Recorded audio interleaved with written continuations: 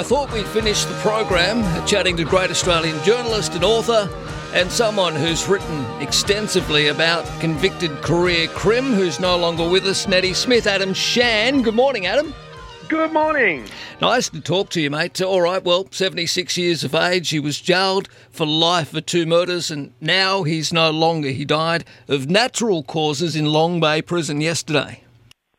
Good old Neddy. Well, I don't think many people will miss him. Someone asked me what his redeeming qualities were. I said, well, he's dead. That's probably his best one these days. Probably. And, I think we glorify Neddy and the people like him in New South Wales that managed to get away for a while, but he wasn't a good crook. He was a crook that only survived on corrupt police and getting the green light, and mostly whatever he did, he was caught for. Yeah. And he was a big, imposing, ruthless psychopath who cunning, calculating psychopaths like Roger Rogerson were happy to use to their fun and benefit. Well, that's right. Yeah. You're right when you say that he really did prosper at a time when New South Wales police had let their guard down and corruption was rife and people like Neddy were able to almost get a green light for the crimes they committed.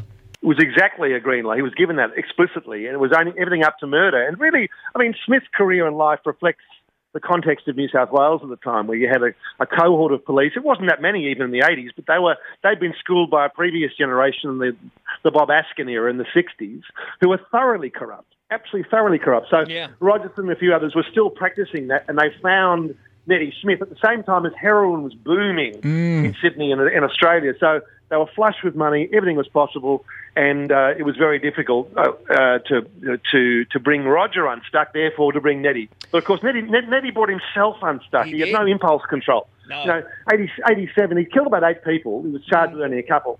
And he decides, this other guy, Ronnie Flavel, the truck driver, flashes his lights because Neddy's double parked, and Neddy and his mate kills him. So, my father, who was a forensic psychiatrist, he used to go and visit Neddy in Long Bay, and he regarded him as a charismatic psychopath, but not very smart. No, not very smart. Obviously not.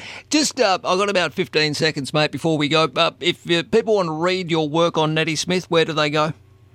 Oh, well, I mentioned him in my book, Big Shots, but he also has his own worthless book out there, Neddy. I think you can have a look at that and see what self-serving arguments he put forward. But I think he always tries to use the old disadvantaged background, but so many kids have that background and don't become Neddy Smith. Well, that's true, isn't it? Let's not use it.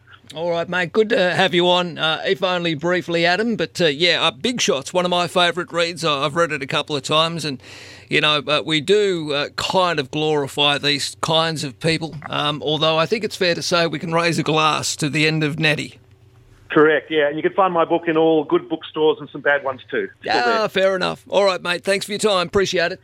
Thank you. Cheers. Journalist and Australian author Adam Shan, who's written extensively on the underbelly, if you like, of, the seedy parts of Australian history. And he's written about, obviously, Roger Rogerson and Neddy Smith, who died of natural causes in Long Bay Prison yesterday. He was 76 years of age. He was in jail serving life for 2 murders.